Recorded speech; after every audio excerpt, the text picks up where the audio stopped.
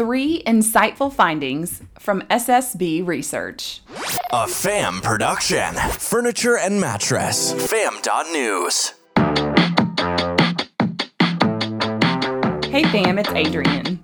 Every good mattress salesman knows that the business is not just about sales and margins, but actually helping people sleep better so they can live healthier lives. Serta Simmons Bedding, also known as SSB, recently commissioned a study with the OnePoll to understand America's sleep habits, and what they found is pretty insightful. Here are a few of the key findings. First, people aren't sleeping well right now. Only 2 in 5 people rate their quality of sleep as excellent, and less than a third of adults feel refreshed when waking up in the morning, even after getting the recommended amount of sleep.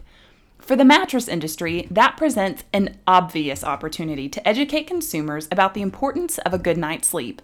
Explain to them what happens to your brain when you don't get enough sleep and how that can affect you in the long term.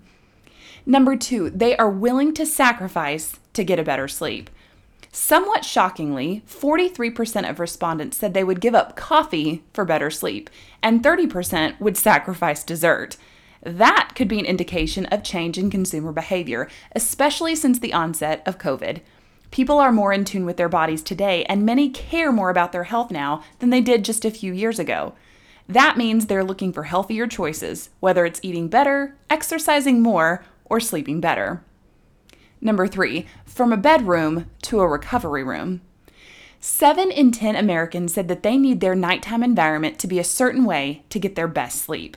According to SSB's study, for example, it found that by getting shut-eye in a silent room, 31% said with a light on, and 72% said it contributes to excellent sleep. There's a stat you can talk to your customers about. Ask them what their sleep environment is like, how much light they let in, and how loud it is. This is an excellent opportunity to bring up add-ons and accessories. Research can be an extremely helpful tool when it comes to figuring out what your customers might want or need. But it's only when you dig deep into the research and how you can apply it to your store that opportunities and benefits arise. For more podcasts and audio stories, head over to FAM.news. Be sure to subscribe and leave a review wherever you get your podcasts.